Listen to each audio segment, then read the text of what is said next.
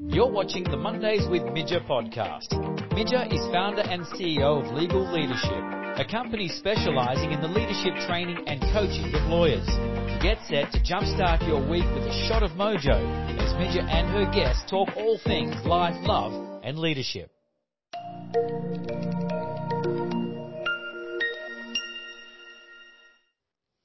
Hey, it's Monday and I'm Midger and welcome to the podcast all about life, love and leadership.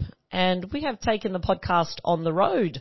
Today we are in Brisbane, Vegas and at the offices of Travis Schultz and Partners, and I have special counsel Trent Johnson with me today. So a big welcome to Trent. Thanks, Midger.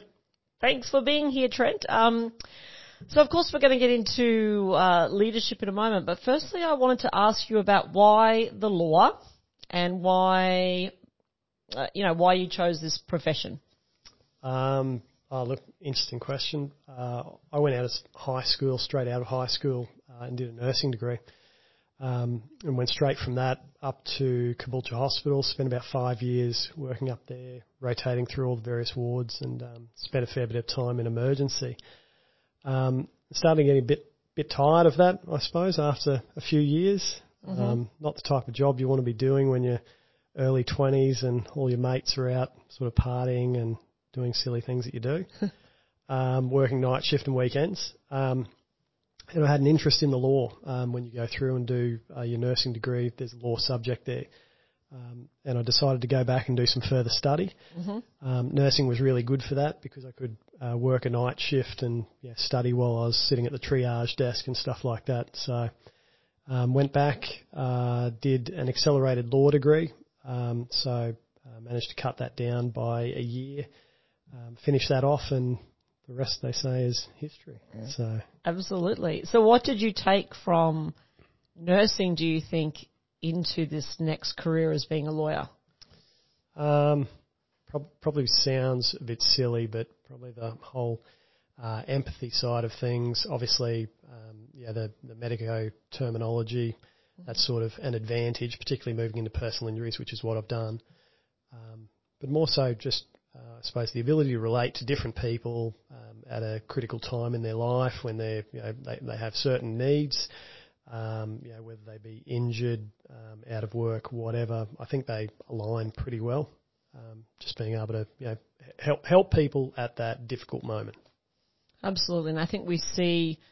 I've spoken to a lot of people over my career who have come from nursing into the law, so it seems to be that a profession that people sort of go into after nursing, and certainly that empathy piece is obviously connected, and being able to help people at a particular stage in their lives when they need some help, some assistance. Yeah, I think so. I turned up first day of law school. One of my mates who I just knew through our nursing degree, hadn't seen him since then. He was turning up for his first day of law school just by coincidence. It's I think the stats back when I did it anyway were that the highest proportion of postgraduate students doing a law degree are from a nursing background. And I don't know whether that's because you do a law and nursing subject as you're going through, or whether they just dovetail in together in that particular way. But a lot of former nurses go on to become lawyers, lots that I've worked with over my career. Excellent. And so I know in your career you've worked for different law firms and in different positions, and you would have experienced a lot of different leadership, a lot of different leaders in your career. So talk to me a little bit about the good, bad and the ugly of what you've seen in our legal profession in regards to leadership. Look, I think it's changed over time. People now, I think the profession is probably a bit more informal than it was when I started even 20 years ago. Whether that's a good thing or a bad thing, I'm not really sure, to be honest. Certainly a different level of collegiality in the profession by what I see. The more formal leadership styles, I think, are starting to fall by the wayside now. And now it's very much about being in touch with your staff, treating everyone in a very similar way. The old hierarchical structures are starting to fall away as well, I think. they may still be in place in title, but in practicality in most law firms, or the ones that I've worked in anyway, there's not a lot of delineation. Okay. And the positive side of that, what do you see that's bringing out, I suppose, in the teams that you've worked with, and I suppose the end result as well for our legal clients? Yeah, I think it is more so now, much more of a team effort in running files. So I know here that we have, as I said, we have different titles for people, but there's not a strict delineation of people in the hierarchy of our firm.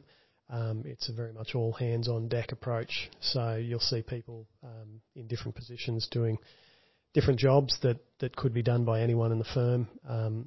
It's really sort of where the hands are needed, people will go. And I think that's good. Also makes it easier to sort of transition staff through the ranks as they want to start moving into different roles, if they've had experience to other roles, if they've had a good open communication with their managers, things like that. And the challenges of that, particularly, certainly from a legal point of view, most law firms will have particular measurements in place, targets and individual targets. We see from some of the research about lawyers that we tend to be more of a competitive bunch. We like to work quite autonomously. So maybe you're seeing a shift in that. But what about just from a results, measurements, that kind of point of view, when you've got high collaboration, movement, agility? How does that sit together, do you think? I think it sits together pretty well. I don't know. The way I see it, you're seeing a seismic shift in the way that that cases are transacted. And I can only speak about the personal injury space because that's where I've spent the entirety of my career. Now more so, it's very much everyone has responsibility for the progression of the claim, for the professionalism of the claim, how it's put together and presented to the other side, progressing these things towards trial if they haven't resolved. Whereas those old days where it was you'd pit yourself against the next lawyer, and the old days where you'd have statistics sent around, whether it's on a monthly or a weekly basis, saying who's billed the most, who's charged the most time in terms of units, all that sort of stuff. Thankfully, those days I think are behind us. That's good to hear, because when I practiced, those were the days. Yeah. And I remember sometimes, seeing some of those reports come through, and Trent and I have known each other for a very long time, and was always, when I moved into the learning and development space, it was a tough space to be in, because I always felt like, I was taking away from people's, billable hours and their productivity and the impact of all that would have. But we need professional development, and we need to coach, and we need to mentor, and we need our leaders to step into that space as well. And it always felt like at odds. Yeah, well, I think particularly getting away from time recording, that's been one of the biggest things that I've noticed. If you're time recording, you're a slave to the clock, and all you're focused on is just getting those units in. Some of them, if you're trying to make up time, it's a tough thing to do. You'll be sitting at the desk till all hours of the night, as opposed to task focused. Right, this is the next thing that we need to get done. And if you're in a team environment doing that, you can say, right, I'm going to do this. I need you to pitch in and help me, get it to this stage. And I think that's more productive. So around that, because obviously what we're seeing now in the profession, not great stats coming out around lawyers' mental health. Yep. And what's happening in that space, particularly for lawyers. So as a leader, what do you think we can do about that? What sort of measures can we put in place so that I'm on a bit of a mission for people to love what they do, to love corporate life, to love their role, to turn up on a Monday and think, thank God it's Monday. And then I'm seeing some of this research coming out that's like not great, particularly for lawyers. How are we going to fix it, Trent? Help. Look, it's $1 million question.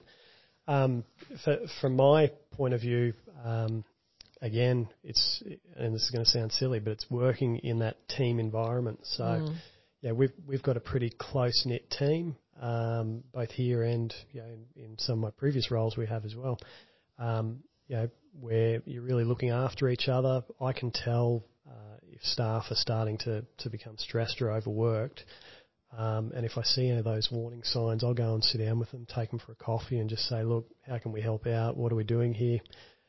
If we've got junior lawyers who you see aren't getting to tasks or are putting in excessive hours, there's a reason for that. You need to address that as soon as possible before they burn out and before they leave the profession, because I think that's probably one of the worst things that you see in the law is these young kids are going and putting in all this time and effort and expense to get themselves a law degree, and then they're coming out and they're either A, choosing not to go into the law and into other professions where they don't use their degree at all, or B, they're coming into the law and then they're leaving, including one of the biggest problems seems to be that we've got women going off on maternity leave and then choosing not to come back because there's not flexible working arrangements for them. So some big issues there. But yeah, I think it's really working in a team environment, looking out for each other, realising when people are starting to struggle and before they're getting to the stage where they're reaching burnout is really reaching out to them and saying, right, what can we change here? Can we reduce your file load? Can we provide you with additional assistance? Can we lessen your workload in other ways? So take management responsibilities off you. What do you want to do? And also saying to people, look, what's your preference? What do you want to be doing? Do you want to be running files? Do you want to be in the management role? And you've probably seen this in your previous work at Shine, where you might not be asked what you want to do. You might be given what others perceive is the right thing for you to be doing or what you're good at. Yeah, absolutely. And yeah, just that perception piece, that empathy piece, which I know we spoke about in relation to clients, but also for our own colleagues and team members. And certainly, I don't know, painting the picture of, okay, I'm an idealist and an optimist, and I know sometimes people have mentioned, they wish they could live in Midge's la fairy land of unicorns and butterflies. It's a good world to be in, but I hope also that there's some realism there as well. And I know when I'm asked to speak, and sometimes I'll speak, and there'll be a number of speakers, and some older people around my age, or maybe a bit older in the profession, don't paint the best picture of being a lawyer, about going to the bar, or about like the slog and the sacrifice and the this. And I can see sometimes the young lawyers or the law students, and their faces in the crowd are like, they're looking like, oh no, have I done the wrong thing? Yeah. And I don't want, and I don't think any leader, and someone, who's had a long career in the law, you don't want to paint it as something it's not. But I also think we need to get people excited about practicing law. Absolutely. Law's not always going to be beer and Skittles. It's not fun every day of the week. But it should be challenging. It should be interesting. You should be learning new things every day. You should be really trying to push the envelope in terms of how far you're pushing these claims. Whether it be trying to, in the type of work that we do, investigating liability, quantifying damages, getting the evidence. I mean, there's nothing better than taking a claim that's an averaged claim and turning it into a great claim. Absolutely. Different people get enjoyment out of different things. If you're doing this type of law, that's the pinnacle of it.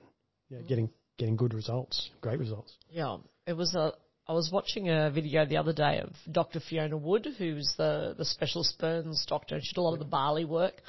And it was an interview around her around that time, a couple of years later, and she just said something like, it's just a matter of turning up every day and wanting to do better. Yep. And she said, the day I turn up and I don't think I can do better is the day I retire. And I love that from her. I was like, what a great way just to approach work. Yep. It's kind of just what you said. It's just every day turning up to do better. And you look at occupations like that, they can be dealing with pretty horrific traumatic stuff. Mm-hmm. I saw a little bit of that when I was back in my nursing days. But the flip side of that is these people are making a genuine difference, and if they're at the top of their game, they're making a real difference to the outcome for these people. So it shouldn't be any different in anything that you do. Absolutely. If you're going to do it well, or go and do something else. Yeah.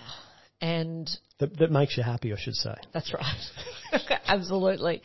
And I think the great thing now is there's lots of avenues for lawyers now, and there's different roles now to do in our legal profession that just, I suppose, didn't exist a long time ago. So I don't know. I think pointing that out to our young lawyers and people studying law is,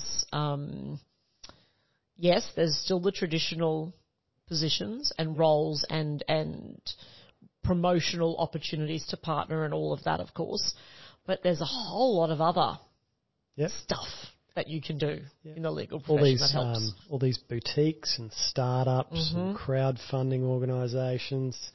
I think lawyers generally are multi-skilled.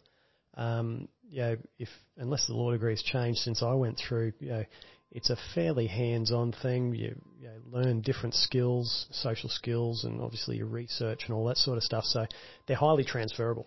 The 9 to 5 or whatever it is, firm life might not suit some, but don't be discouraged from using your degree for something that will be of benefit to you. And what from our people, that are starting off in professional services and they're just starting their careers, what do you think they want from their leaders and from their employers? So what are you hearing, or what sort of feedback? Or it's actually, I think it's changed over the 20-odd years that I've been working and that I've known you, it'd be almost 20 years.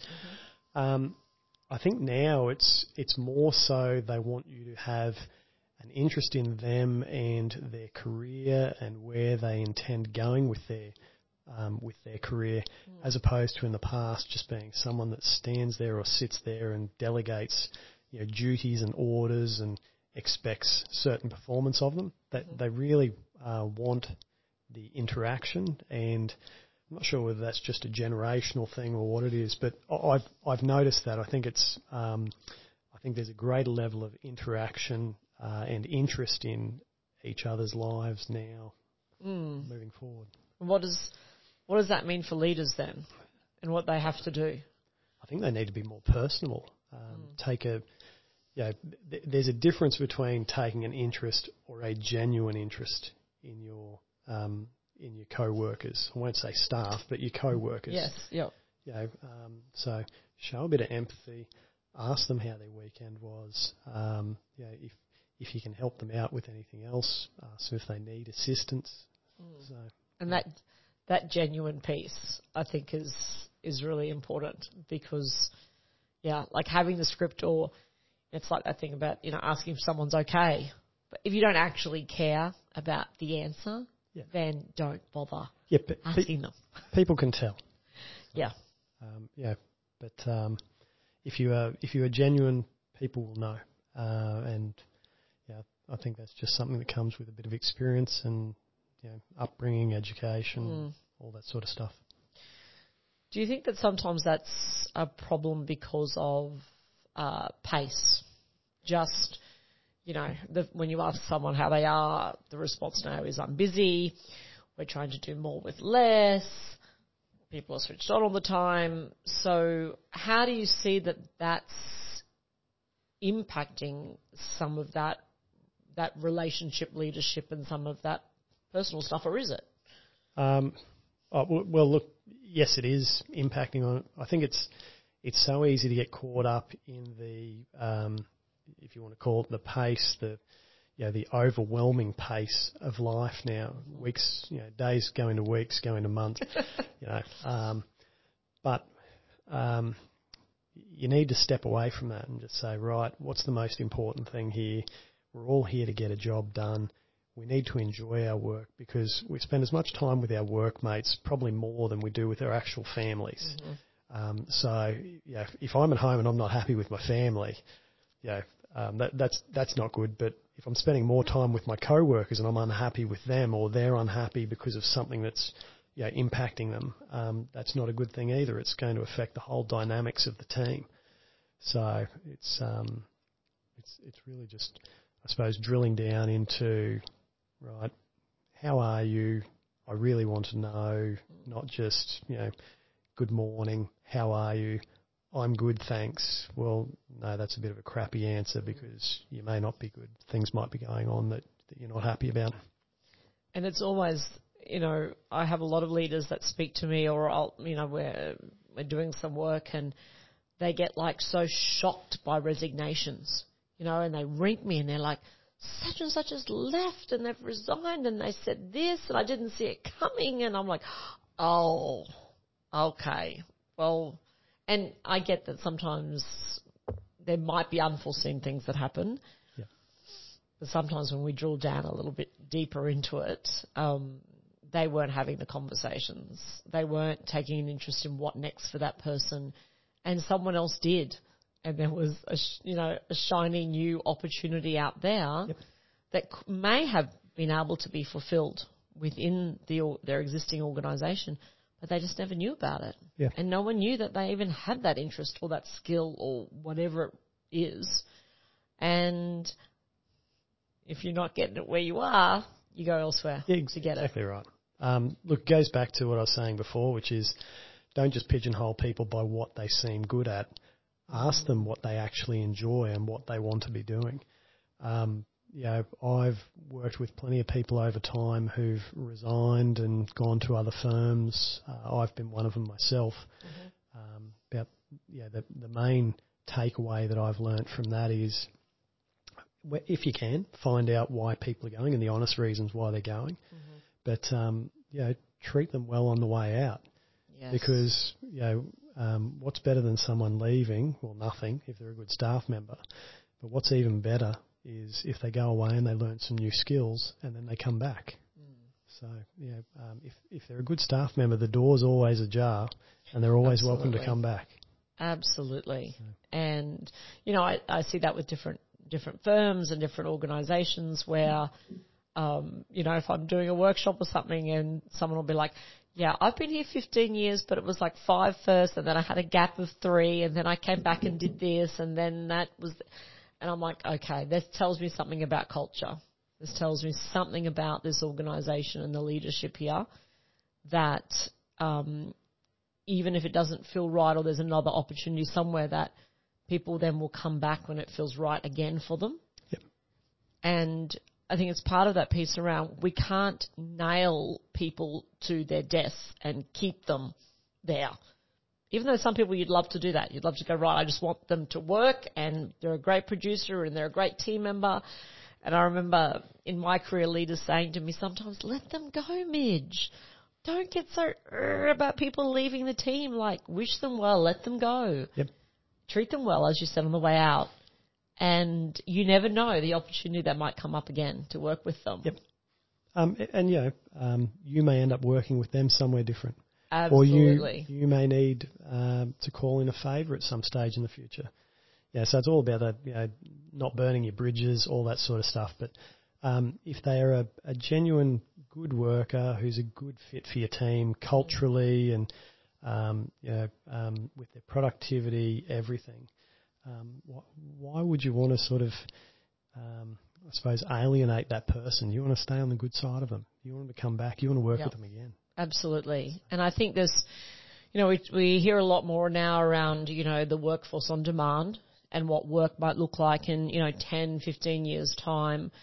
and how different it might be to, even now still, like, a lot of people are still on like full time or they're like permanent staff members, and that may change. And just having that opportunity to go, you know what, there's a piece of work for this firm now, and you're right for it, and it might be a 6-month or a 9-month opportunity, but then you'll move on to something else, and then we might have something else for you, like a great claim we're running in a couple of years' time. We'd love to get you back for that, and just that agility and that motion of people's career. But it means, building that reputation. It means relationships. It means your personal brand. It means all of that kind of stuff. Yep. So love all that discussion about that. It's been really positive. I don't want to bring us down, but we do have a segment on the podcast, Trent, called Leader Shit, right? Which is the shittiest things about leadership. So it can be confession time. So it can be sort of something that you may have done as a leader. I think we all have things we've done. We go, that wasn't good. Something you'd like to share, Trent, and what you've learned from that? Look, probably it flows on from what I'm saying. Treat people well on the way out of the door. There's two that stick out in my mind. I used to work with a partner, and I won't tell you their name because you'll know them. Right. And this partner, they were sacking someone from their office. And this partner tells this story about how they sacked this person, and they were in a particular office, and it was a raining day, it was storming and all that sort of stuff, and they were that vindictive about the termination that they made this person go and stand out on the footpath with their box of belongings in their hands in the pouring rain and wait for a taxi to pick them up and presumably take them to their home. And this partner was saying, I remember standing there feeling so bad that this person was standing out in the rain. And I'm thinking, well, you obviously didn't feel that bad to ask them back into the building and have a cup of coffee or something and just have a chat about why things didn't work out. And so I heard that story several years ago, and I thought, I'm never going to be that manager. It's just a shitty thing to do. Yeah. Anyway, moved forward several years, and I was in a similar position where I was about to start performance managing a staff member, and I think the staff member could sort of tell what was happening. They just weren't a good fit for our team or anything like that. And this staff member resigned, and I'm a big believer in when you resign, you stay on and you do the right thing by the business and put in the effort and work out, as I've done before when I've resigned. Yes. And I expected this person to do that. But in hindsight, the best thing would have been, and what this person actually wanted, was just to leave straight away. And I made this person work on and work out their notice period. And it was just... it was embarrassing for that person. It was demoralising for our team because it just ruined the culture that we had. You could tell this person was very unhappy coming to work. And if I had my time over again, it would be exactly the opposite. I'd be saying, look, fair enough, it didn't work out. We're obviously not going to be able to change that. You've made up your mind, so let's just sort of part ways. Oh, yes, the old question. I still get asked that now, Trent, about when people are either letting people go or people resigning, and they're like, should I make them work out their 4 weeks or whatever the notice period is? And I think, it obviously depends on the circumstances. Yeah.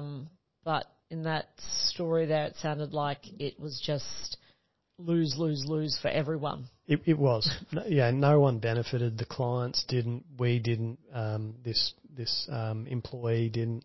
So, whereas if we'd done the exact opposite, I think everyone would have been happy. And that's what I should have done. So, it's all part of learning. Oh, absolutely. So. Absolutely. When do we get this stuff right? Well, maybe never. But we're getting better, as Fiona would say. We're just getting better. That's exactly right. Every day. Yeah. Turn up, get better.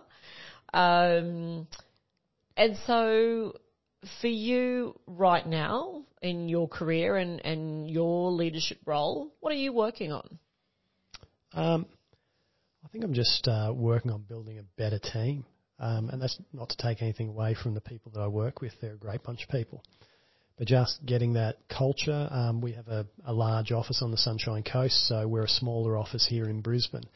And it's really trying not to have, I suppose, a two culture, two office type firm. So I want the staff from the Sunshine Coast to be able to come down here and just fit in like a glove, and vice versa. So that's the challenge at the moment, is having the tyranny of distance, I suppose you'd say, between the two offices, but having everyone working as a large team. And we put a lot of effort into that, lots of interaction between the offices.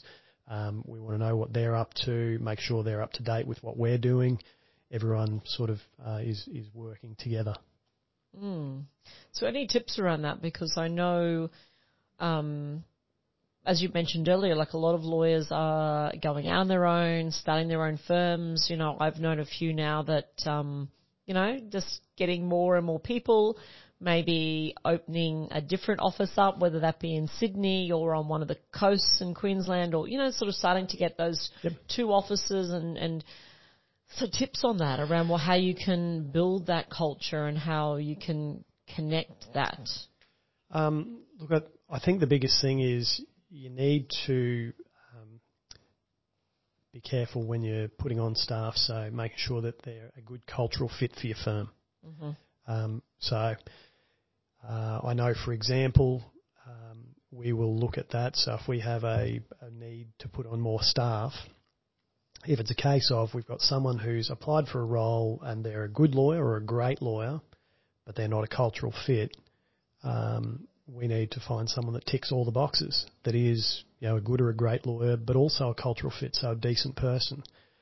Because the last thing that you want is, to be able to power through your work, but as soon as it comes time for a social function where you want your staff really to be interacting with each other, to have someone who just does not fit in at all. I think it's holding out for the right staff members, and you'd know this, finding truly great staff is hard.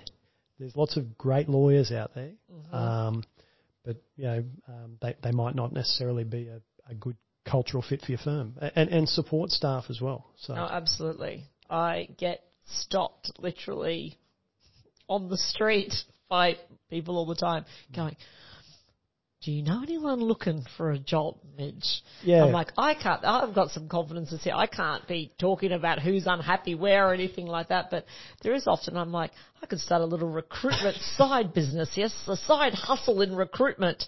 Well, someone's got to do it well. Absolutely.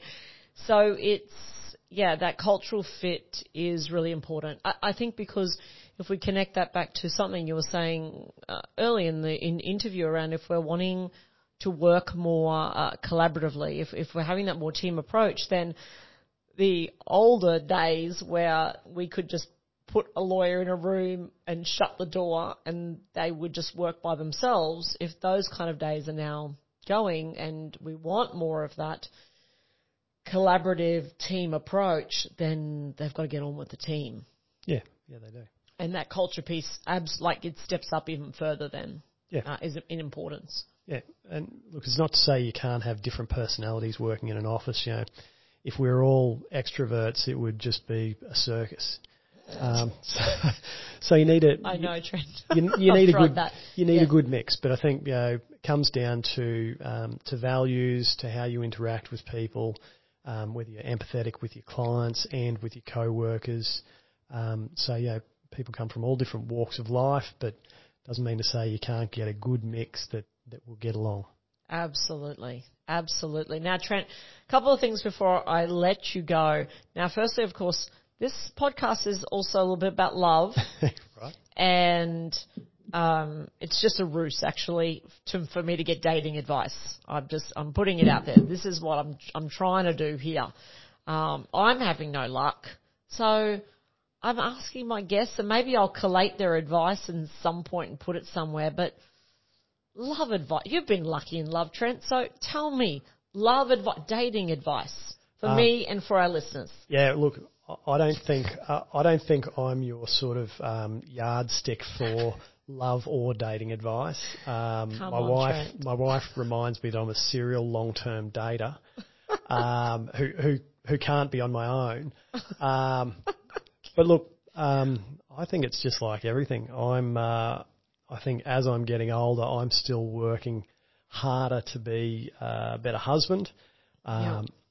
I can say I've got a few of my friends who are divorced dads, single dads, things like that. And the dating world just looks really tough out there. Help me, Trent. I don't know how much help I'm going to be. I guess all I can say, because I do see this with some of my mates, is sometimes they're not themselves. If like people out there are not themselves, being authentic, not being real. Yeah, and I think they're trying to portray an image and a lifestyle that perhaps isn't the norm. And I know I've said this to two of my mates. I'm just saying, look, just calm down. If you're just your nice, normal self, easygoing guy, good-hearted, all that sort of stuff, that'll put you in good stead. And then I tell them I haven't dated for 25 years, so not really to pay too much attention to me. I love that advice, Trent. I love that. Thank you. I'm going to take that on board. I'm taking that on board. Let me know how it goes for you. I'll let you know. Absolutely. Now, we don't leave an episode without, I call them the fortune cookie without the cookie part, which I know will make you sad because I know you like food, Trent, so I'm sorry there's no cookie. But we have our little cards, which are a bit of life advice, and I like to think kind of a bit woo-woo, like the universe, that you're choosing this card and it's a message for you. Okay. Or it's a message for our listeners today. So now I have two boxes with me. I have the dream or I have trust your crazy ideas. Which box do you want, Trent? I'll go the trust your crazy ideas. Alrighty, I'm just getting this out. I'm going to pick some, and Trent's just going to close his eyes and just, let the energy decide which card he is going to choose. All right. Here they are. That one will do us. Perfect. Now you have to open the little thing at the front. All right. Some people just look at the front. Yeah, it is almost as good as a fortune cookie. It's almost as good. What does it say, Trent? All right. The good news is you don't know how great you can be, how much you can love, what you can accomplish, and what your potential is. Anne Frank. Oh. What do you think about that, Trent? Do you like that? I do like that. It's very positive. I think that's what we're trying to instill in each other, is particularly with everything that's going on in the world at the moment, both local and abroad. So I think everyone could do with a bit more positivity at the moment, a bit more happiness in their life. So. Absolutely. Well, I love that. And a big thank you, Trent, for your time today, for being on the podcast. Thank you for having me. Good to see you again. Now, best place for people to connect with you, Trent. What is your platform of choice? My platform of choice is LinkedIn, to a lesser extent Twitter. I'm on Facebook as a Daggy Dad. Love that. I'm not quite as cool as some. I'm not on Insta. Oh, Trent, I know. I'm going to have to change that at some stage, but yeah. Absolutely. I will obviously put those links in our show notes as well. Well, that is a wrap for the episode this week, and I want you to go out there and sprinkle some magic in your week this week. I'm Midja, and thank God it's Monday. We trust you enjoyed this episode of the Mondays with Midja podcast. Host Midja Fisher is a leadership expert, keynote speaker, coach and facilitator. To find out more about Midja, visit midja.com.au or follow her on Instagram at Midja Fisher, and make sure you subscribe, share and leave a review.